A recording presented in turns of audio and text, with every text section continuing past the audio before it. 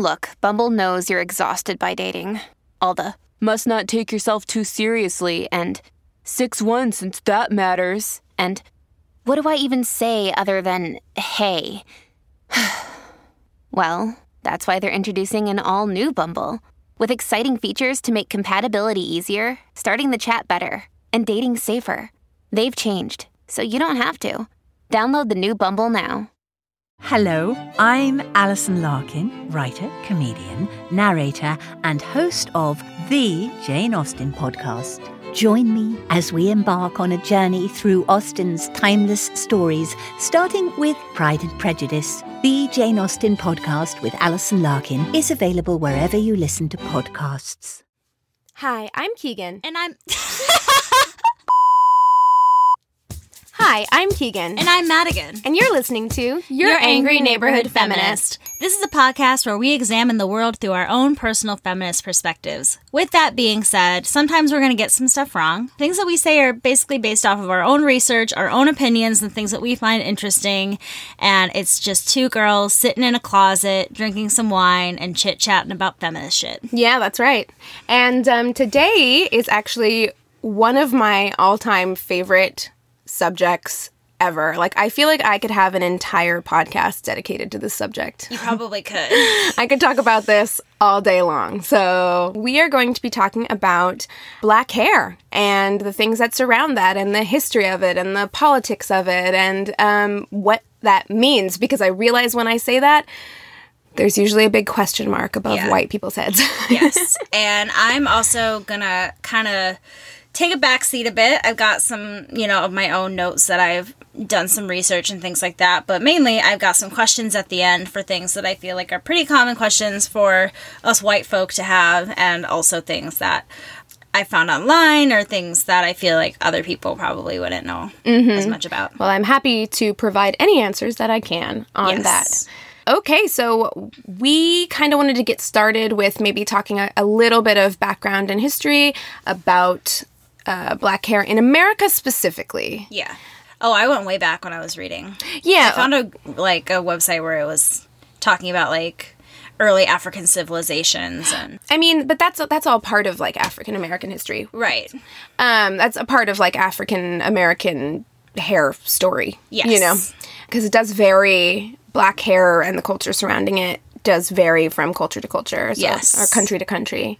So yeah, if we want to take it all the way back to African civilizations, so if we're talking, 15th century, I actually listened to the Stuff Mom Never Told You podcast where they interviewed Lori L. Tharps, who is the author of Hair Story, Untangling the Roots of Black Hair in America. And she said something that was really interesting on that podcast. So I was literally sitting at my desk typing while she was talking to kind of get her, get what she said down. Uh-huh. And what she said was, we tried to establish the connections from African traditions from the 15th century and beyond. Historically, in West African cultures, where most African Americans trace their history, every community had their own designated hairdresser, and that person was very highly valued, highly regarded in the community. So you didn't let just anybody touch your hair. You only let the designated hairdresser touch your hair. And usually that was the person in a position that passed it down from mother to daughter and would teach her all the things that she needed to know about the craft of hairstyling. And it wasn't because they were just combing and washing hair. If you know anything, or I've seen pictures of traditional African societies, the hairstyles were very elaborate and they meant a lot.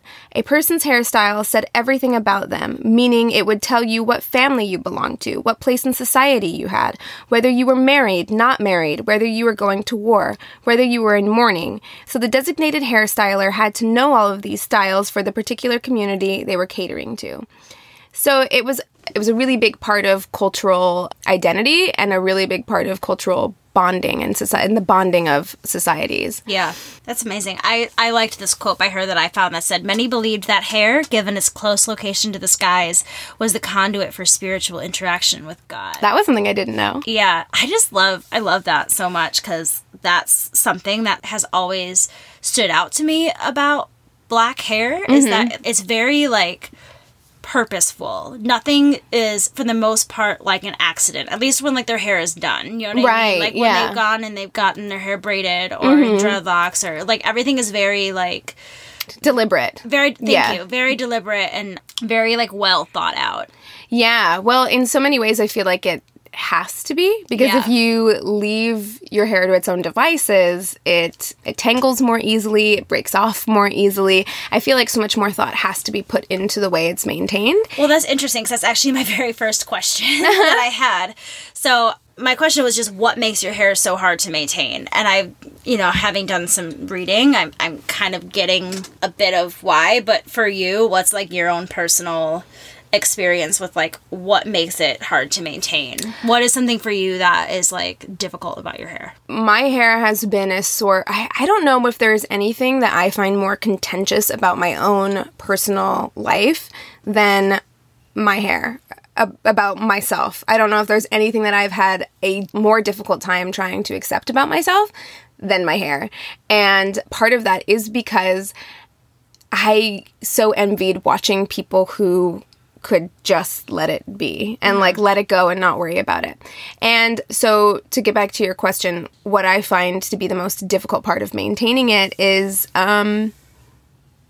everything. Like, what do you think is so, like... It's hard to maintain because it dries. Well, that was something that I read, is that, it's like... dried out black all hair the time. Typically has more sebum in it, but because your hair is so curly, it doesn't make its way down. Right, yeah, it won't travel down the hair. For people who don't know, that's the oils that you naturally produce, right? So in, like, white hair, it would just travel from root to tip, and that's why your hair can sometimes get, like, really greasy. Yeah. Well, for us, we produce the same amount of oil, but because we have, like, kinky or coily strands, it won't always, like, spiral all the way down to the tip. I read somewhere that you even had that black people would even produce more sebum. It's quite possible, but it just, our hair still manages to be super dry because it just doesn't make its way down to the ends. Right. It doesn't have an easy trek. Yeah. Yeah. And then the ends will break off, which I found my hair is also really, really fine. Yeah. So I have a ton of hair and it's very curly, but it's very, very fine. Which is interesting because another thing that I read as far as, like, just about hair follicles is that typically with black hair, it's you've got bigger oval-shaped follicles. Oh, where, like, Caucasian hair will be more of, like, a slit or, like, a crosshair kind of. Interesting. And Asian hair will be, oh, fuck, what was it? Let me see. It's not telling me the shape for them, but it's saying that the way that it left lays, out again. Yeah, it's leaving an angle for it to grow straight and more of a perpendicular to the scalp. So it's not standing up. It's laying it flat. And then when it's talking about Caucasian hair, it's saying it grows at an oblique angle to the scalp and is slightly curved. And then with African hair, it says generally black hair is the slowest growing of all, at less than 0.9 centimeters a month, which I'm sure we'll talk more about. On the other hand, it is slightly more dense than Asian hair and grows almost parallel to the scalp, twisting around itself as it grows, which to me sounds like ingrown hair city. Oh, well, I mean, on my body, I get ingrown hairs. You don't get ingrown hairs on your head? No. Dude, I get the worst ones ever, and I don't know why. Really? That's interesting. I don't know what it is. But you know what? I bet you if I shaved my head, I would get ingrown hairs. My dad does get ingrown hairs because he's bald, and he gets them on his head. And I'm guessing that's why, Because I used to always think that they were pimples. But then you bust it open and there's, like, a little hair. And I would be like, what is this? What is happening here? I get that on my bikini line. Yeah. Well, yeah. I mean, I get it on my bikini line, on my armpits, on my legs, everywhere. But it's just interesting. But they fucking hurt, dude. They're huge mounds on the back of my head. Oh, my God.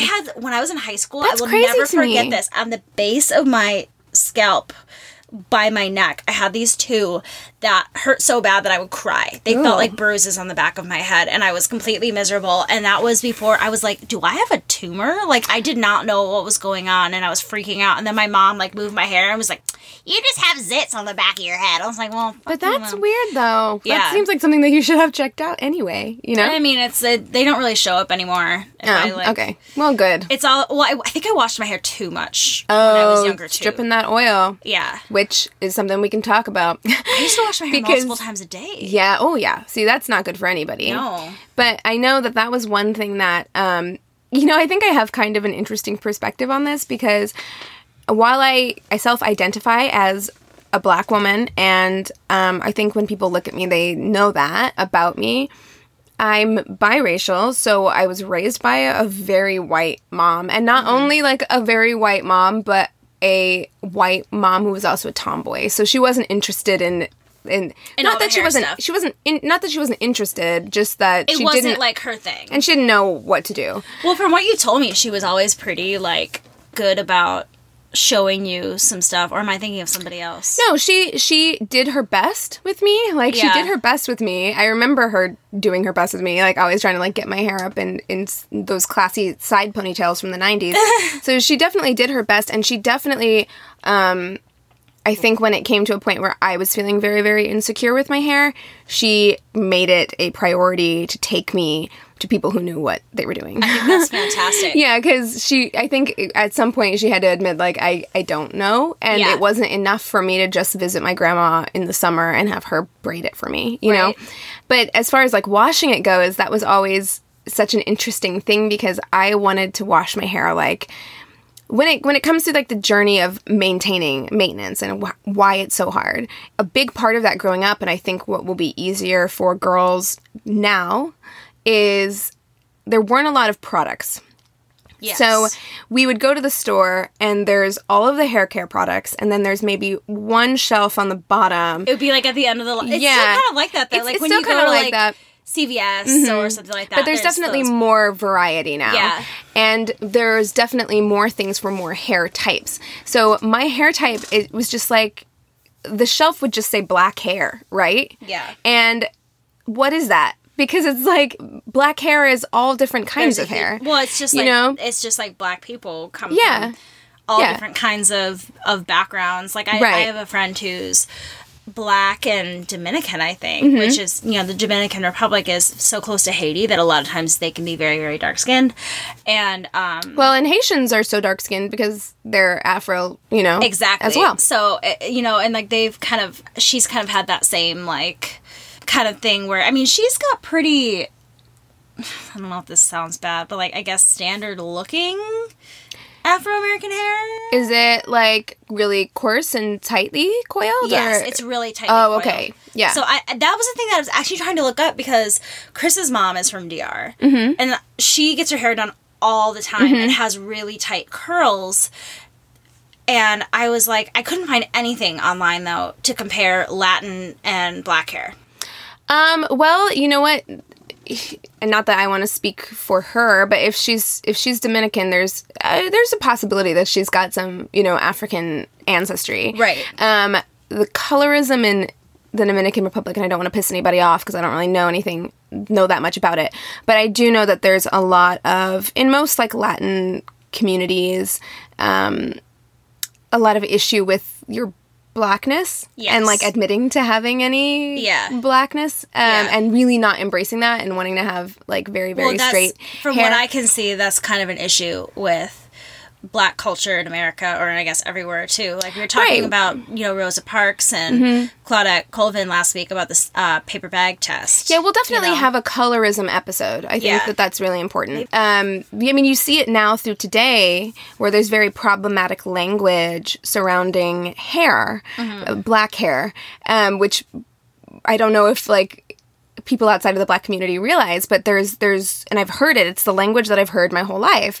where there's good hair and there's bad hair. Yeah. You know, and we've classified it like that, and we've put children in these categories of having, like, good hair or bad hair, and what are you going to do about it? You have clear pictures in your mind of what good hair looks like and what bad hair looks like. I tell people all the time that I'm so jealous of their curly hair, because my hair lays so flat, and maybe that's why I've dyed my hair so much through my life, because I'm just like, I need something, and I'm like, oh, I just wish I had, like, curly hair, and I could just, like, it's just so cute to me, like, curls. But I bet you every single time you say that to somebody with curly hair, the they're first like, thing they say, like, no, you don't.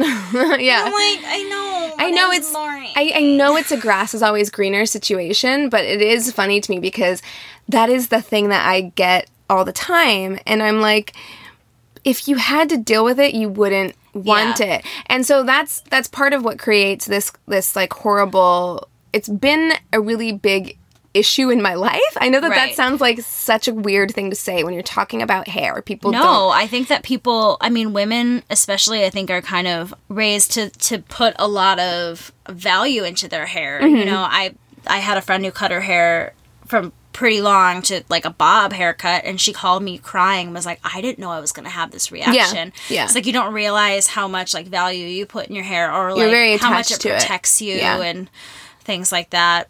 Yeah, and how much society dictates what does and doesn't make you feel beautiful. Yeah, you know? exactly.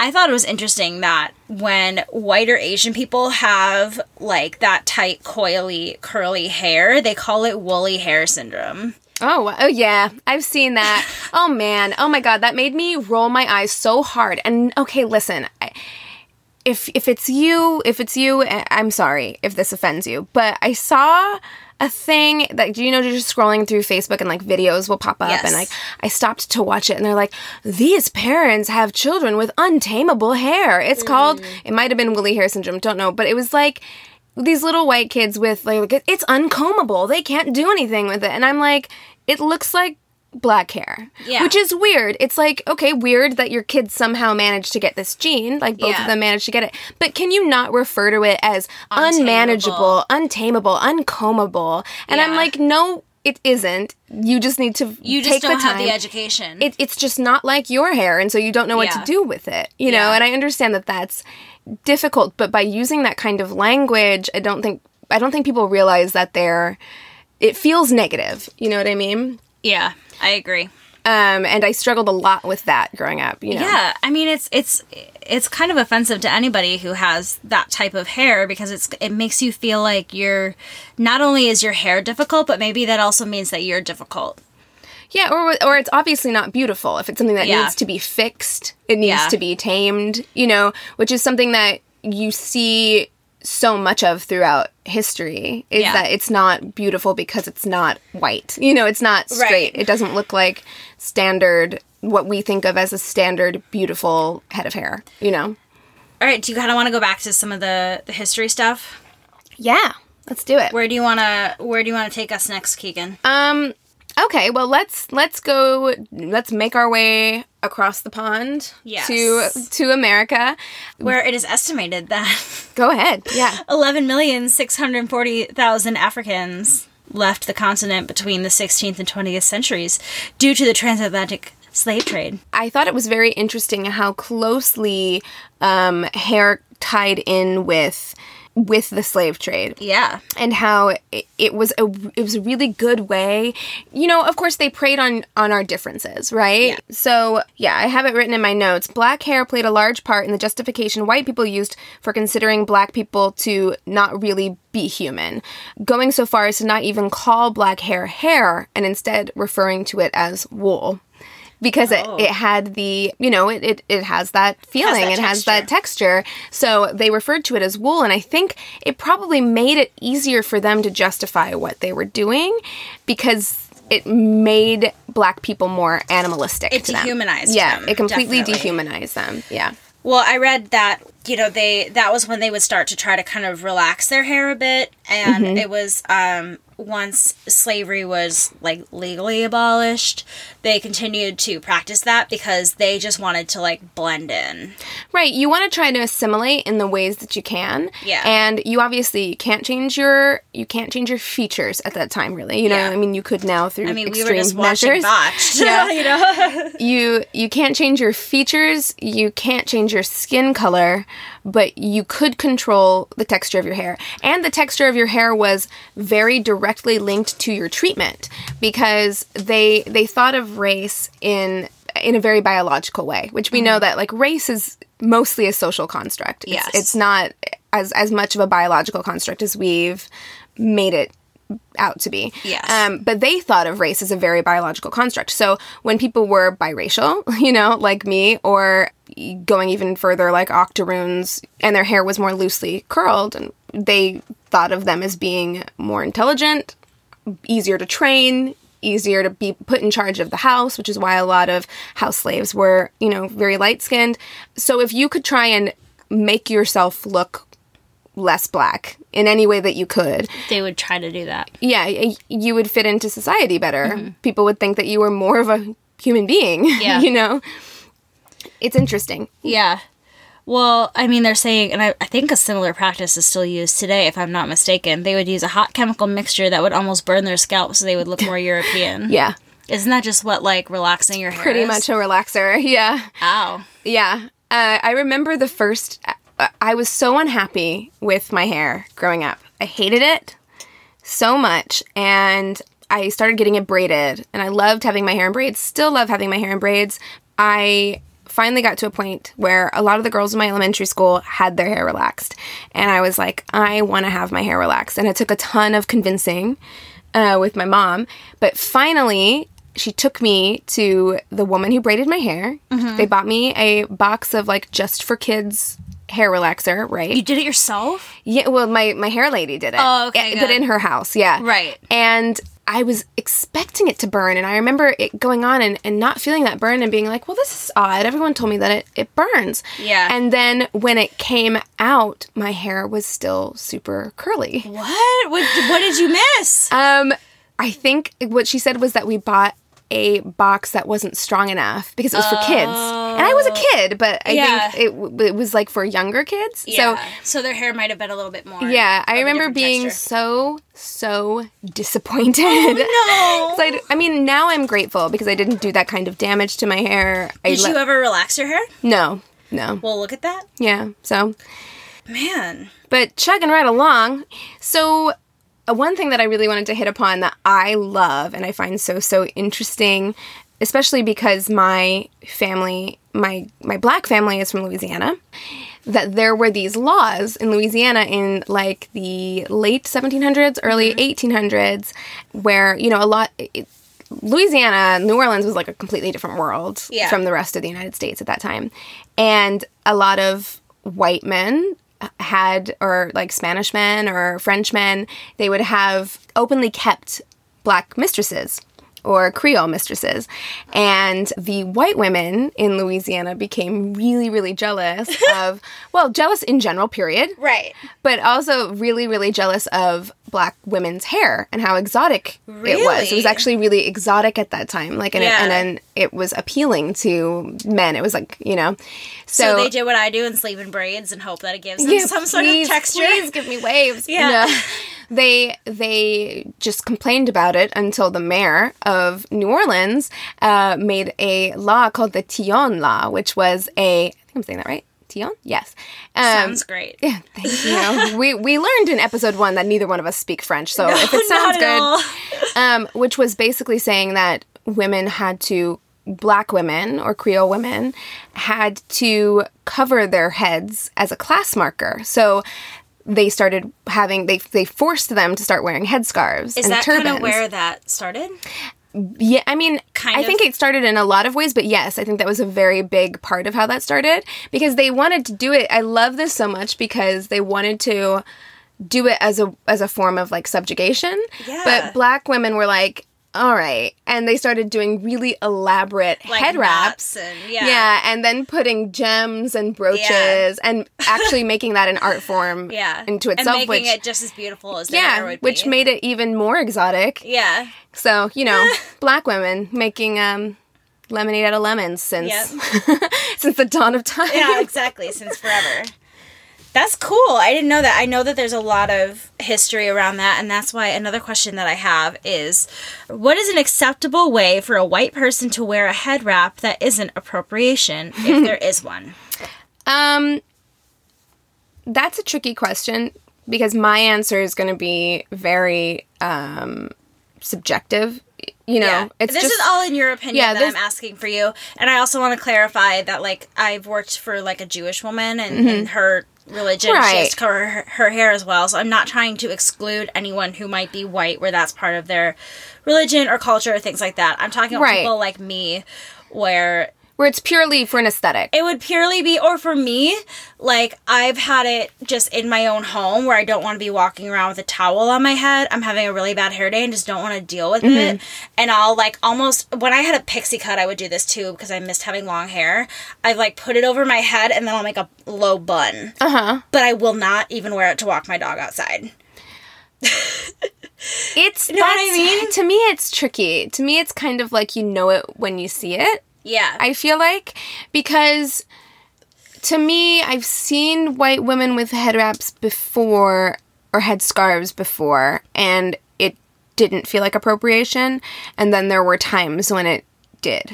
Because I've seen some people where they'll wrap just kind of, like, there were those headbands that were really in that had, like, the twisty knot in the front. Like, I've seen things like that, or people would take a scarf and tie. Right, or if it's a turban, or something like that, which, have been very in fashion at one point or another. Well, and a lot of times, too, it's like, from what I understand, is that you really need to have an understanding of culture and background if you're going to be, and religion a lot of times too, if you're going to be doing things like that. Where I feel like for me, if there's ever a question in my mind of whether or not something is okay, I just don't do it.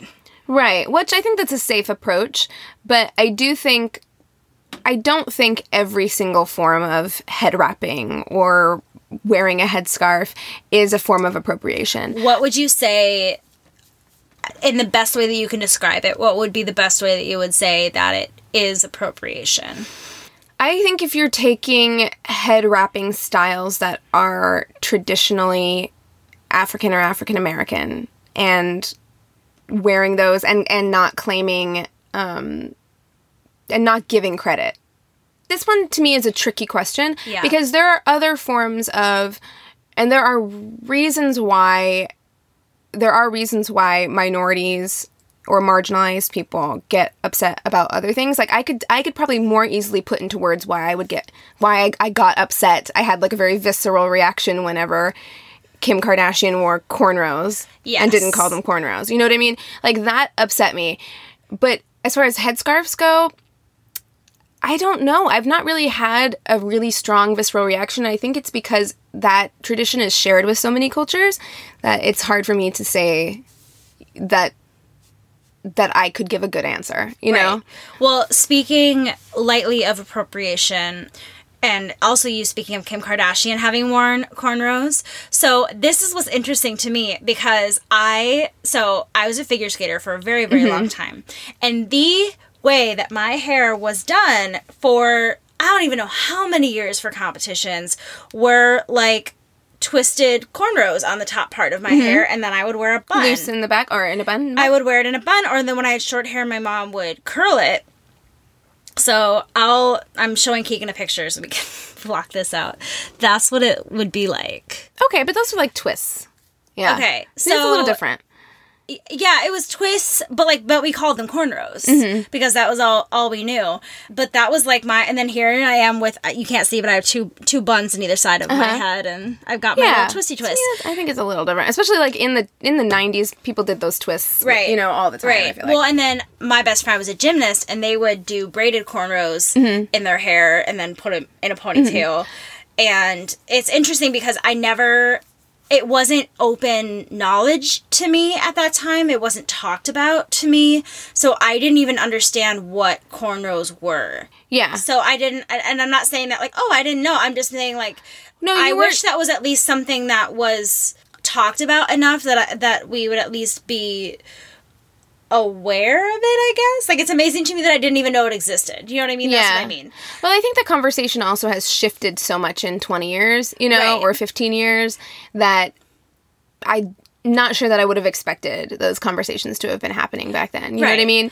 Whereas when someone like Kim Kardashian or Kylie Jenner or, Khloe Kardashian does it now, there's no reason why. Like, for instance, Kim Kardashian just did her hair in braids.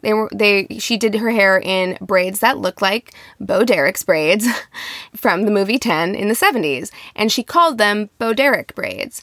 And it really hit a chord with the Black community, as does a lot of things that they do, because Bo Derek appropriated that hairstyle from Black America, and then you did the same hairstyle. So you appropriated it from Black America. You didn't just, they aren't Bo Derek's braids. You don't, right. you know, you don't. Right. So what is it for Kim Kardashian listening in right now? What would she be, gives a shit. She does. But what would be like the proper way then for her to, if she was going to wear her hair that way, what would be a good way then for her to make it known that she was at least aware of the history of what she was wearing? Again, this is something for me where it's like, if she's posting a photo on Instagram, is there something that she could say in the caption? Is there, like, what is a way to make it less I think there's definitely, or just don't do it at all? I wouldn't do it at all, to be honest. Right. But like, if you're gonna do it, I think, right now I wouldn't do it at all because I think it's such a touchy subject. But I think maybe eventually we'll get to a place where if you were gonna do it, you could offer credit, or you could be like, hey, my really awesome Black hairdresser did this for me. Isn't that cool? And plug her name in. Right. You know what I mean? Link her Instagram page. Yeah. Offer credit to like the stylists, the artists who came up with these styles, you know? I think that's a good idea. Well, and then that leads me to one last thing as far as Madigan's questionable hairstyles growing up. I would always get my hair fully braided on vacation in Mexico with beads on the ends. It's so cringeworthy now looking at for so many reasons. But, like, again, this was something that I wasn't aware of. Like, I would go to Mexico and it would be a Mexican woman braiding my hair, and for me it was like a fun spa day, and the colors of the beads matched the swimsuit that I wore all week, and like there was no like weight to it. And again, this is at a time when these conversations really weren't being had. My best friend did that when she went to Jamaica. You know, but to me it is also different when you go to a country. Like, okay, for example, a friend of mine is Mexican and her girlfriend is white, and they went to Mexico and she bought these shoes that are like traditional Mexican shoes, and brought them back and wanted to give them away. Like, she didn't want to wear them because she thought it was appropriation.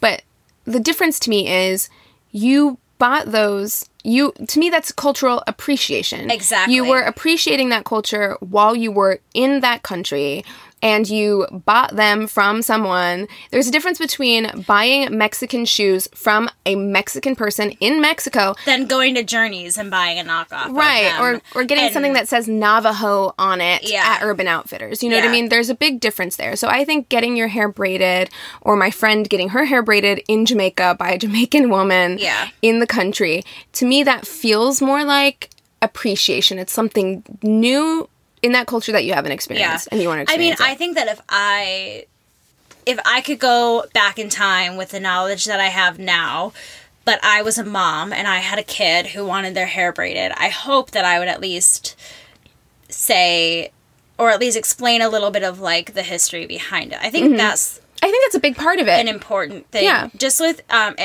it helps you understand people in general, and I think that if you're going to be copying somebody's style, that's a really, really important thing. Right. Yeah, right.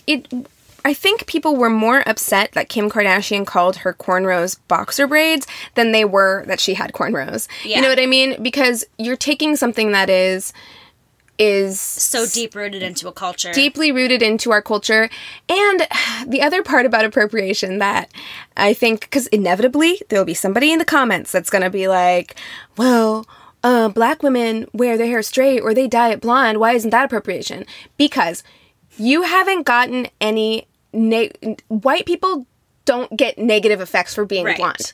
Black people have had and continue to get negative reactions in the workplace, in life, for wearing hairstyles that are traditional and to for them. you making it cool and acceptable is taking away the fact that other people have had to fight to be able to wear their hair a certain way. I heard it, someone said this, and I can't remember who it was, I wish I could remember, but when they were trying to describe appropriation, they were saying, you think my culture looks better on you. Yeah. I think that's a good way of putting it. Which is really, really hurtful, you know? Totally. What's funny is that I think I talked about Dance Moms a couple episodes ago, or I don't even remember when. I know I mentioned it at some point.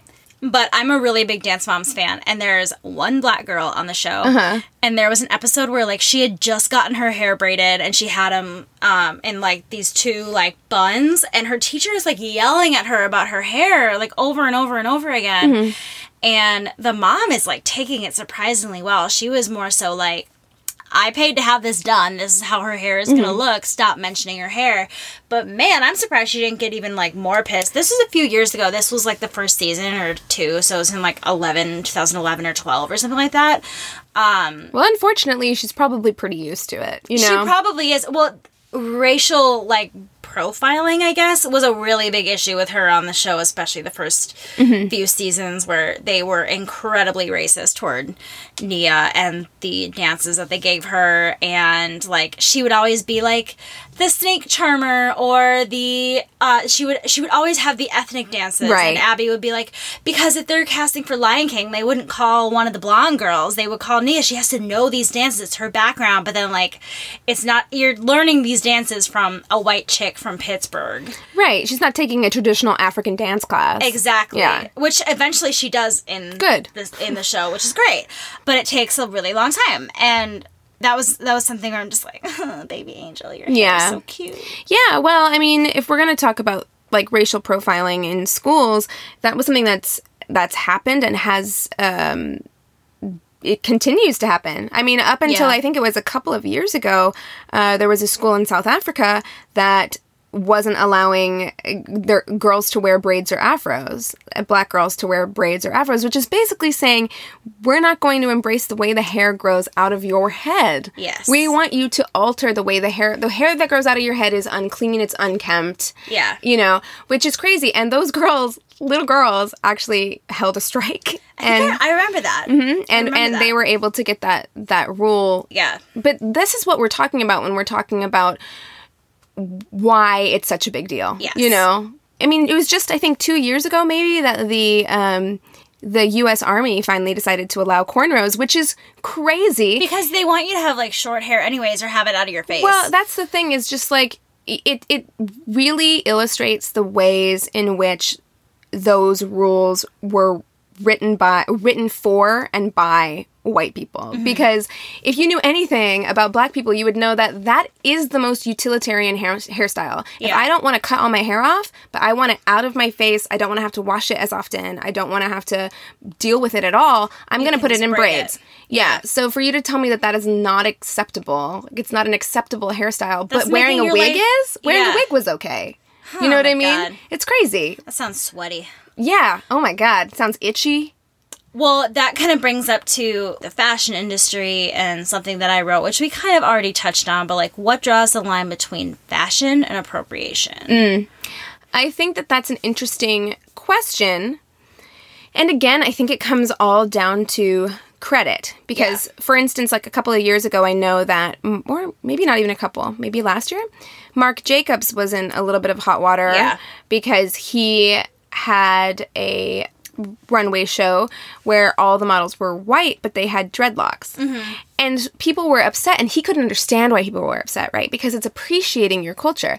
But it's not, because if you really wanted to appreciate us, give us jobs. Give you jobs? Why didn't you use black models? Why didn't you hire black models then? If you wanted to use... If you wanted to, you know, it's just a weak excuse. What was your statement you were trying to make? Yeah, it's a weak excuse to say, well, I don't understand why you're in such a hissy fit. We think it's beautiful and we want to appreciate it. Right. So to me, it's but just on different colored skin. Right. Like, I think baby hairs, which weren't even baby hairs, you were just taking hair and, like, styling it on your forehead. Right. We're having a moment in fashion for white people for a while. And we were just kind of like, but that's always been deemed like ratchet or, you know. Well, even for me, like, the acceptance of weaves I've seen being very different. I remember when I was in first grade, again, I went to a school, very, very white school for elementary school. There was, I think, maybe one black girl, one black guy in my class, and that was it.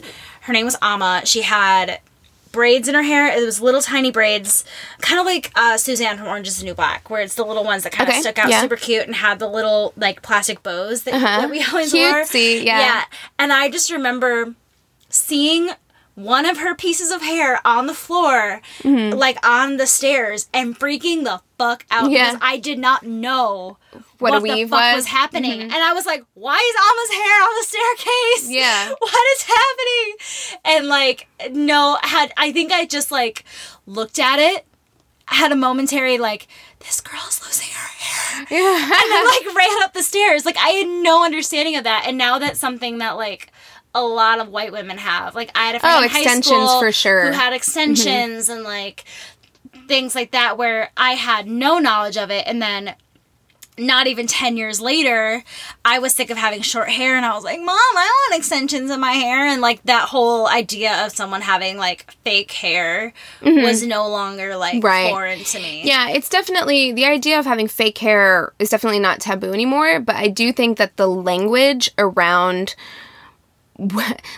is very different around wigs and weaves than it is around extensions. Like people, you hear the word weave and people have they have a completely different reaction than when you hear the word extensions. You know what I mean? Well, that's what I was going to say because I feel like just from the way I've heard it talked about in popular culture when they're referencing to black hair or otherwise, it does seem to have a very different weight to it. Yeah, it's almost negative, you know, like well, no, I think it is. Like it's like the negative side of it. It's like this is these extensions are like extensions are acceptable. They're acceptable, but if you have like a weave or a wig, that's unacceptable. Again, bringing up the Kardashians, I think that as far as wigs go, they've kind of tried to like bring that back. Yeah, somehow Kylie has managed to appropriate wigs, which I'm just like, I had to roll my eyes because she's just like, I brought wigs back. And it's like, bitch, black women have been wearing wigs forever. Like, just because you got a good front lace. But it's kind of like, no, you did not bring wigs back. Wigs have been like a thriving industry for like a really long time. Yeah. I mean, and it's something that, you know, in the black community, black celebrities have been doing forever. It's just frustrating because it's just like, this is something that black women have been doing since the 60s really is when wigs started really taking off for black women, if we're getting back into history. Well, I was going to say, funny to bring up the 60s, during the civil rights era was when the afro kind of emerged. Right, yeah. So you have the late 50s into the early 60s. Which were when you had like Supremes where wigs were very much in fashion. Yes. And then after that, wigs or wearing your hair natural became very much a political statement. It was a political statement. Mm-hmm. Well, so last year I was in the play Hair, and there was one specific black character named Hud in it, who, that's the cover of the whole show back in the 70s, is his big, like, afro. Yeah. Like, that's what he, like, stood for.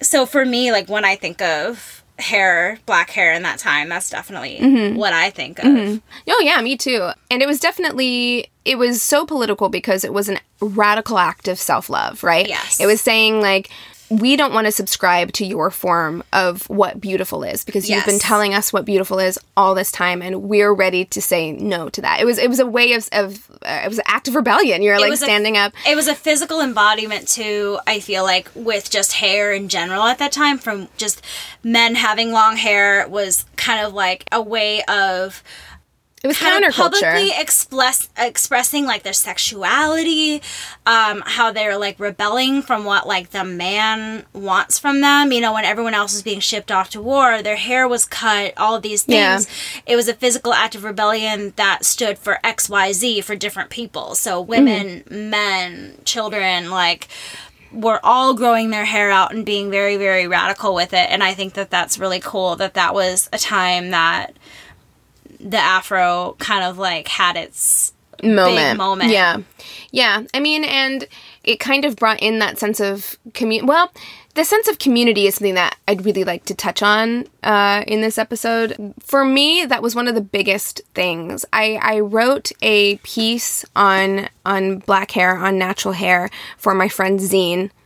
That's the most hipster sentence I've ever said. Are we in the 90s? A zine. Oh, zines made a bit of a comeback when hipsters were big. My friend's a big hipster. Shout out to Katie Smizer, who helped me along my feminist journey. Is it a physical zine? Like a piece of paper folded in half with like... Yes. In fact, I might have it. I love that. Yeah, she made like a bunch of zines. There was like a lot of drawings, like they spent time at the copier copying off. That's and like, so you know. Cute. I love that. And she asked me if I would write a piece for natural hair, which I'll read a little bit later.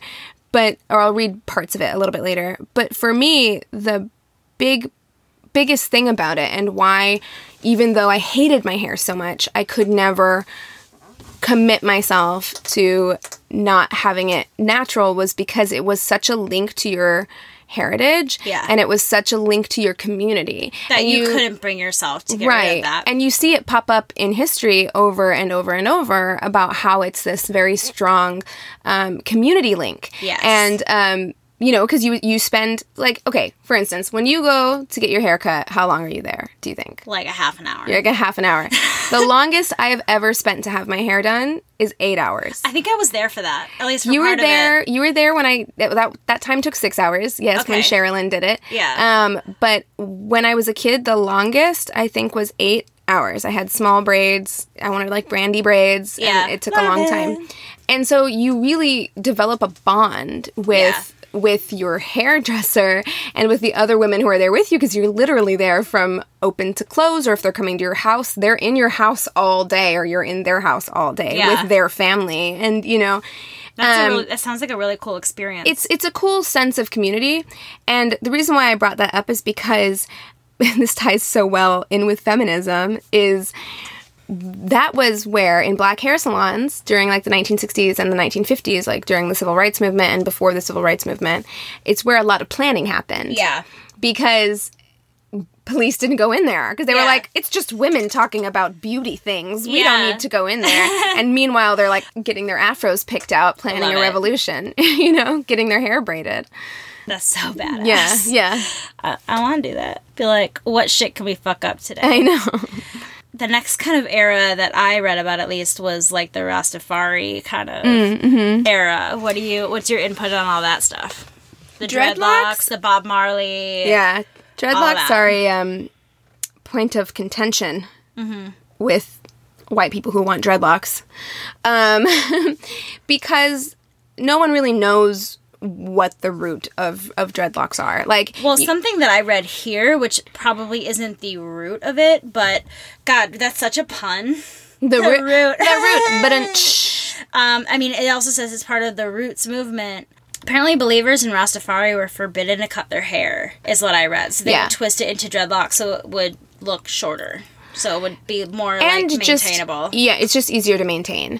If I put my hair into dreadlocks, it would be much easier to maintain, because you don't have to comb it out, you don't have to braid it up, you don't have to twist it up, you don't have to sleep, you know. Yeah.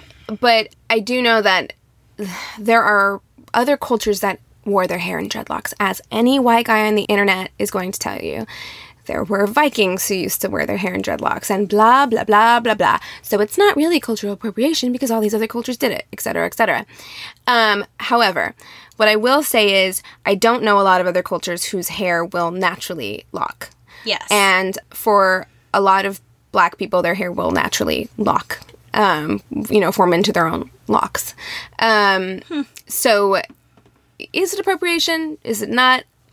I don't know. I think dreadlocks, personal opinion, don't like them on white people, but do what you want, you know? Yeah. I guess. Something that I read, there's a couple quotes that I had that say, the problem remains, however, that while we may style our hair to reflect our own individual choices, our hair is still being interpreted by a white mainstream gaze, and the interpretation is often wrong as well as racist. Too many people still make the assumptions that an afro implies some sort of militancy, or that wearing dreadlocks means a predilection for smoking pot. Yeah. I mean, you saw that with Zendaya a few years ago. Yeah. When she wore dreadlocks to the Academy Awards. Yeah, and people freaked out. Well, Juliana Rancic. Yeah. I'm surprised she bounced back from that, because she said... She says so much problematic shit. Yeah, I'm surprised she bounced back from that, because she said... And Zendaya, by the way, looked beautiful. They made a doll out of that. Yes, I love it. But Juliana Rancic said that she looked like she smelled like weed and patchouli, which is so messed up. It's so messed up. Yeah, I mean, that's the thing, and I think that really hits the nail on the head, is that no matter what, black people are always being looked at, and our hair is being looked at and examined through a white mainstream... Through a white gaze. Well, and we've been so conditioned to think that we need to have it be that way, and it's so time-consuming and difficult and damaging to our emotional health, our mental health, and our actual hair. physical hair, Yeah. you know? Well, and I mean, the first thing I have written at the top of my notes is, if your hair is relaxed, white people are relaxed. Which I just Exactly find right. so funny. I mean, it's true. It's true. And it's been hard for me because I also, you know, and it's hard for Black girls in general, I feel like, because we want the freedom to wear our hair the way we want to. But you don't want to have to worry about how people are going to respond to it. Right, on either side of the spectrum, because I also know that there is a pressure from the Black community to wear your hair natural. Yes. Like, and what that means, and that you're less of a feminist, or your Black card might get a little bit revoked if you chemically straighten your hair. And that sucks, because it's just like, I want to be proud of my hair. I think it represents a sense of community for me. But I also know mixed friends, Black friends, who really struggle with that. Does it mean I'm sacrificing my identity if I straighten my hair? I mean, and I think that brings up a great question for all women, really, to bring up within themselves, especially the women that are going to be our audience as feminists. Mm-hmm. If I take my husband's last name, is that anti-feminist? Mm-hmm. If I shave my armpits and my legs, is that anti-feminist? Mm-hmm. There's a long, long list of things that we as women, and I know that men have a long list of things that they think about as well, but there's definitely a lot of those things that we think about where it's like, is my feminist card going to be revoked? Right. Because I want to take my husband's last name. Yeah.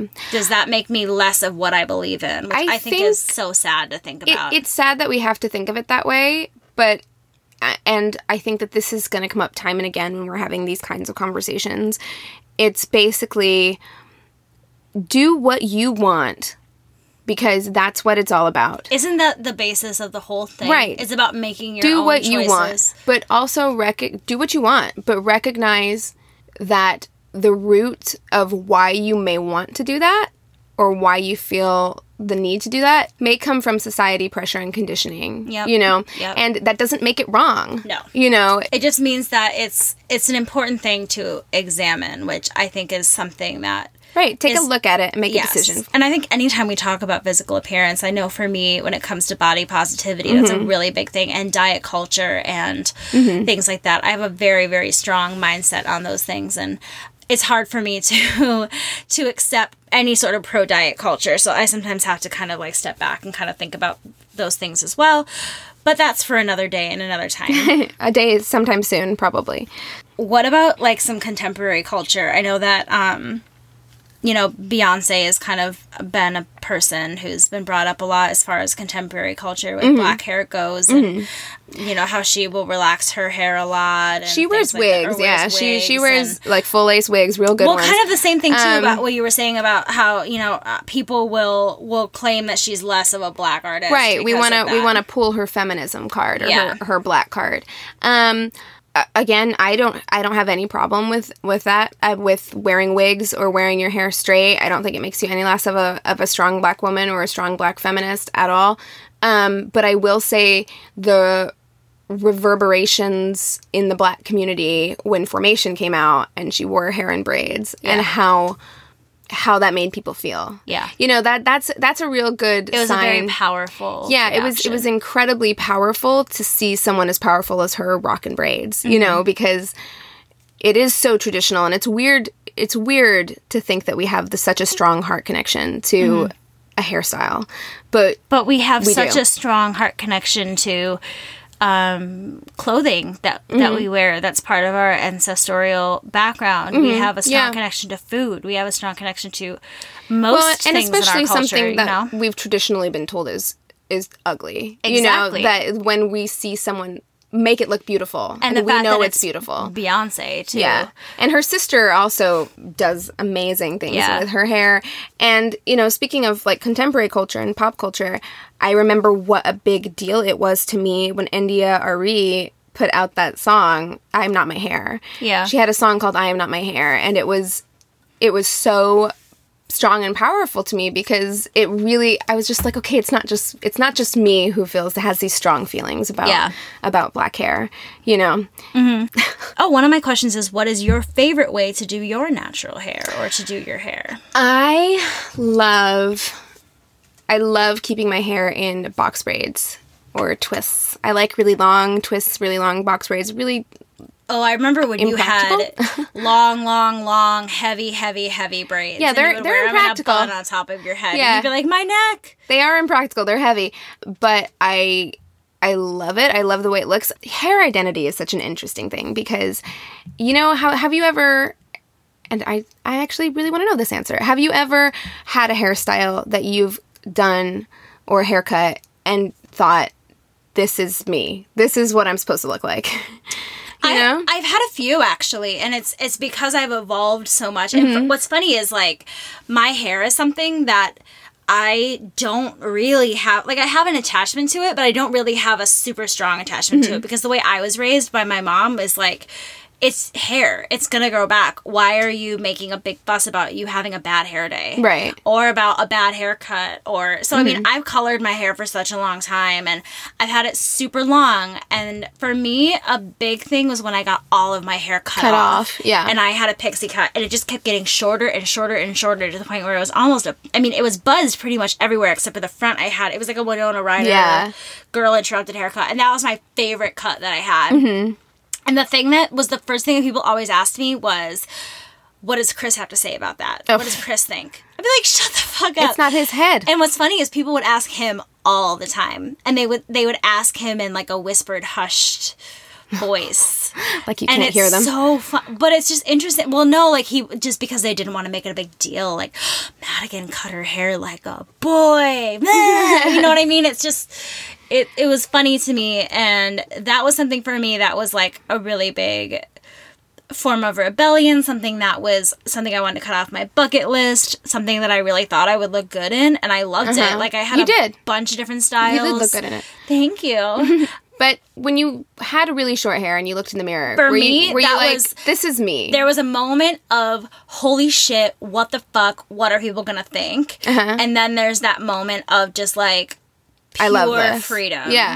Yeah, but that's how I feel when I have my hair in braids, like in long braids. It feels very authentic. For me, when I look in the mirror, when I have my hair in like long braids or long twists, I feel like that's what I'm supposed to look like. Yeah. You know what I mean? Like that feels like me. Yeah. And that's weird because like when my hair is down and curly, I'm like, it's fine. Yeah. This is me. But it doesn't feel like my soul. You know what I mean? Yeah. And I think that everybody kind of has their own like version of that. Yeah, absolutely. Or just at the end of the day when I'm like in a t-shirt and underwear and going to bed, like, you know what I mean? Yeah, those this are the is me. times I feel that most authentic. Yeah, and I think that everybody has their own definition of what that means, which I think is cool. This is a big one that I have always wondered.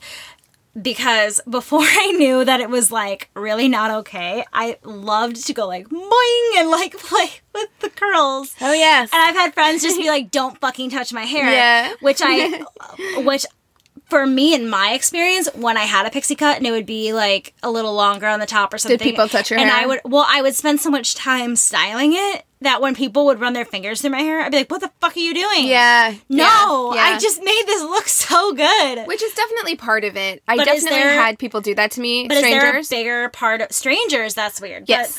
But for me, like, I love when people touch my hair and play with my hair, and I'm like, you can do it all day. Is there just something that's, like, because maybe it's so personal that it's hard? I think it is a variety of things. I think, one... it does take a lot to get it to look a certain way. And when people touch it, that's one thing. Secondly, like I said, I've had strangers touch my hair. Yes. And I think that there is a weird thing about people feeling like they have some kind of entitlement to your body. Like I've heard pregnant women talk about that, like the way people will just come and touch their stomach. And that's kind of what it feels like. It's like you're invading my space. It's a very intimate thing too. Like, it's intimate. Like if someone tucks your hair behind their ear, that's usually very, like, romantic. Or... Well, it's very personal and like very intimate. And so yeah, that's kind of how I feel about that. It's like, it's different if it's a friend, but even then ask, you know, because it's like... Okay, so I asked that. Another question I have is, what is some language surrounding black hair that I and other white people can avoid using? The most triggering language for me is the good hair, bad hair stuff, but I don't hear a lot of white people using that kind of terminology.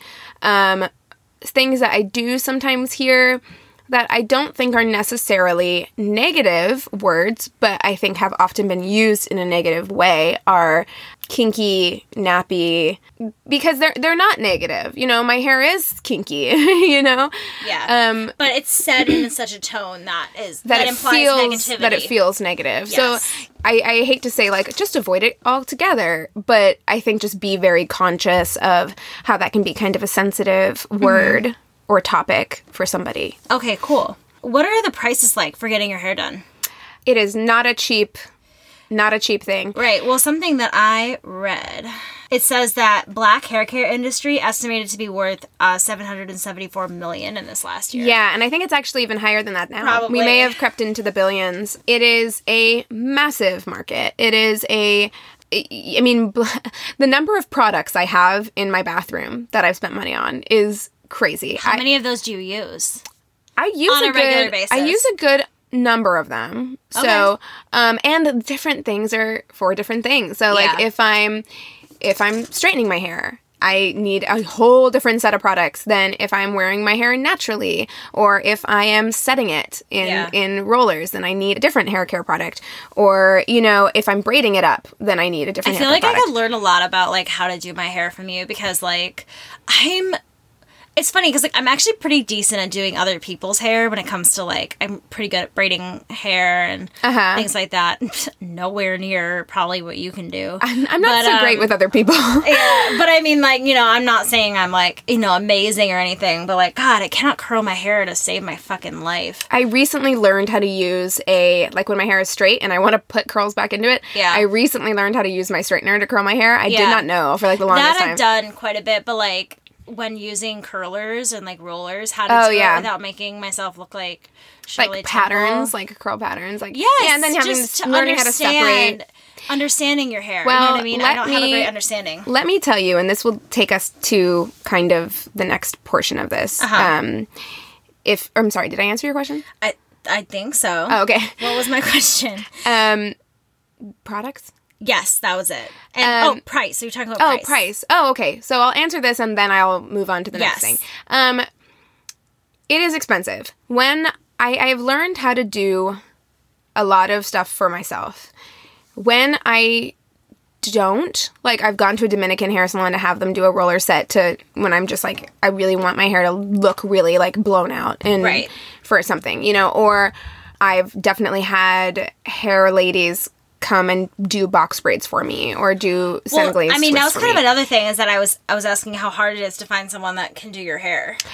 It is hard. Like, I was having a girl from school that you knew do my hair, and she moved back south. And you're like, no! I was like, no. It can be difficult.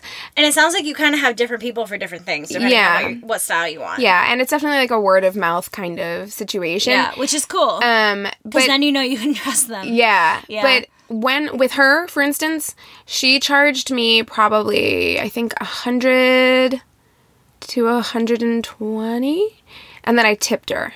That blows my mind. And then, cheap. I was also purchasing the hair myself, like when it's braiding hair to be added in.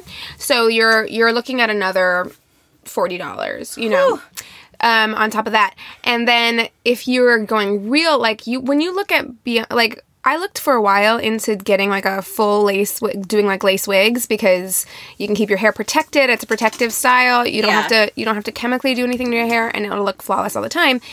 And if you're looking at a real good human hair wig that looks like your hair, you're talking several hundred to into the thousands to have really, really good hair. So, I mean, it's expensive, which is why Beyonce can do it. Yeah, Beyonce sure can do it. Yeah. And it's why so many black women started turning to YouTube. Yeah. The 21st century and access to the internet has just changed the game, man. Yeah. It's totally changed the game. But has it also, with what you were talking about, made you feel like you have to be more complicit with the natural hair kind of movement? Like, you have to wear your hair that way in order for you to be black? I don't know. Yeah, I see. I know what you're saying. I think it changed for me, and I think for a lot of other people. I still want to wear my hair straight. That was just something I had to come I mean, on occasion. I almost never do. It's straight right now, but I really straighten my hair. Maybe I could count on one hand the number of times a year I straighten my hair. I was going to say, you texted me and you were like, I just spent how many hours straightening your hair? It was about 2 hours, yeah. Like, you must be, like, fucking buff after that. You're like the Hulk. But as far as, like, feeling pressure, I feel like it's been a very, very good thing for the Black community because I feel like it's taken the idea of wearing your hair naturally and made it not a political statement. Like, now you have Black women wanting to wear their hair naturally because they find it beautiful. Yes. Because they're able to see other people style it. They can learn how to style it themselves to make it look like that. Yeah. They can figure those things out for themselves. And so I think it's very radical in a completely different way than wearing your hair natural was radical in the 60s. It's not, because it's not a political thing. It's just I want to wear my hair natural because I think it's beautiful. Think it looks good. Yeah. And so YouTube taught me how to do my own box braids. Yeah. You know, and how to braid in hair and do that kind of thing for myself, which has made me feel more connected and beautiful. Yeah. I like that. Yeah. That's really cool. Let me see. I think I only have a couple of questions left. We've kind of touched on some of this, but maybe this would kind of hone in on it more. But what is something you wish white people knew about Black hair? Oh man, that's a tough question. Like, off the top of your head, what's something, like, the first thing that came to your mind where you're like, oh my god, I wish I understood how long it takes. I wish I understood how frustrating it is to do every day, or, you know. Well, yeah, those things for sure. And I wish they understood, I guess, that it's more than hair. Okay. Because I feel like the experiences, it's tied into so much more than just your hair. Because I feel like the worlds that we live in, even me as being like a part white person who was raised by a white mother, our worlds were completely different when it came to hair and the way that we felt about it. And it's so deeply ingrained in us. Like, the feelings of having to overcome these feelings of shame, maybe, or hate, dislike, you know, self-loathing, you know, in order to come to this place of, like, love and acceptance. It's so much more than just hair, you know? Yeah. Yeah, that'd probably be it. And then my last one that I have written down here are, what are some ways that white people can start changing the conversation about Black hair? And I'm talking more about, like, allyship, or about, kind of like what we're doing now, too, because for me, as I was writing these notes, and I texted you last night because I was like, I'm really nervous about this. Because I'm so scared of saying the wrong thing, which is why I think that it's good that we have such a relationship that I can say these things, and if I'm saying something wrong, you can be like, don't say that. Because I really do want to know as much as I can and always be respectful of other people. So what are some other ways that in our day-to-day life, when we see something that could possibly be unjust as far as just Black hair goes? I think if we're talking about being an ally for race in general, it's a much bigger conversation. What are some ways that we can start changing the conversation? Well, I think the main thing would be that white people don't need to lead the conversation. I think it would be letting those voices, Black voices, lead that conversation and what that means to them. And I think as far as just, like, active allyship would go, it would be advocating for fairness, because so often what you see when you see, like, injustice as far as hair goes, as funny as that can sound, it's in regards to workplaces or schools and just like any other dress code situation, like in a school, when you're allowing someone's hair to get in the way of their education, or making them feel less than because of something that's natural to their body. Right. Maybe care about it as much as, you know, or at least stand with them. Standing with them, I think would be the most important thing. Yeah. Okay. Cool. Yeah. I think that was all my questions that I have. Yay. What are some other things that you'd like to discuss, if anything? Well, I have this thing that I did write. Yes, read that. From my friend Zine in 2014. From my friend Zine. And I really wanted to read it, and I'll explain why I wanted to read it after. Okay. This isn't the start of it. I don't want to read the whole thing because it's very long. But Give us the highlights. I'll read parts of it. Natural hair has become something more than a choice for many women. It has become a movement and a political statement. Keeping your hair natural is not the easiest decision. It's a constant, time-consuming battle. Black women, or partially black women, as is my case, have distinctly unique hair. Our hair has a character and a life all its own. For women in the black community, it is something that binds us together, something that brings together families. Some of the most fond memories I have as a child are visiting my grandmother over the summer. Grandma would sit on the couch in front of the TV, canisters of a dozen or so various hair products stacked high on a tray with at least 3 different combs and 2 different brushes. Each girl would take a turn sitting on the floor between her legs, and she would go about the process of parting, greasing, and yanking out the knots in our hair. Then she would begin to braid it. Sometimes in neat cornrows, sometimes the styles would be more intricate. She would pull the hair tight on our scalp, and if you began to cry or squirm, she would rap you on the top of the head with her parting comb. I didn't know it then, but this would become one of my favorite memories with her. Even given the pain I endured, these were bonding moments with my grandmother. This was her passing along the traditions she learned from her grandmother and her grandmother before her. Caring for our hair is an almost sacred thing. Let your hair be a source of joy. Let it bind you to a culture that is rich and strong, and let it remind you that your heritage is beautiful. You are the steward of something wild and untamed. Remember, you can always straighten your hair to mimic that of others. They may never be able to emulate what was given to you by nature. It's true. I think that's so cool. I love that memory of you with your grandma. I think that's something that's really special. And it's something that I think, when you really sit back and think of the history behind it and those stories, I think it's such a cool thing to be able to share with somebody. And it's such a gesture of love. And part of the reason I wanted to read that was because I wrote that and sent that to my friend for her zine in February of 2014. Yeah. And I didn't know that my grandma was going to die of lung cancer in April of that year. Wow. So those were really the best memories that I had with her, were the time that she would spend braiding my hair. Yeah. So it is so much more than just a hairstyle. It's a culture. It's quality time, it's knowledge, it's your history. Yeah. I think that's really beautiful. Yeah. So, that's all I got. Baby girl. Well, thank you for educating me. I'm really glad that we did this and that I learned Me too. more. It's fun. I mean, just like the genetics behind everything was so interesting to me. I mean, there's a lot that we still don't know as far as genetics with hair about, mixed race children and what genes are hereditary, which are dominant and which are not. And there's a lot we didn't cover, and this was largely a conversational episode. But I think that this is something I learned a lot, and I think that this is something that a lot of our listeners will learn a lot from as well. Yeah. I know that, like, every week my mom calls me and she's like, I didn't know that. Oh, yeah. I didn't know that. That's wonderful. Liz. Yeah. Hi. Shout out to Liz. Hi, Liz.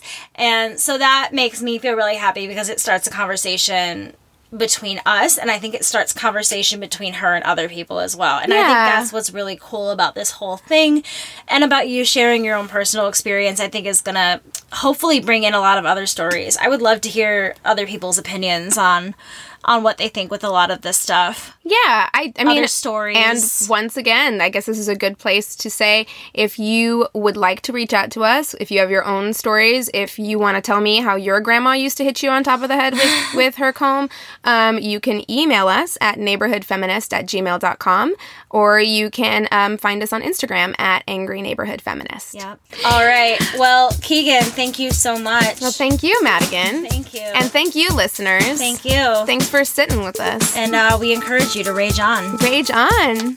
Bye-bye. Contained herein are the heresies of Radolf Burntwine, erstwhile monk turned traveling medical investigator. Join me as I uncover the blasphemous truth of a plague-ridden world, that ours is not a loving God, and we are not its favored children. The heresies of Radolf Burntwine, coming January 2nd, wherever podcasts are available.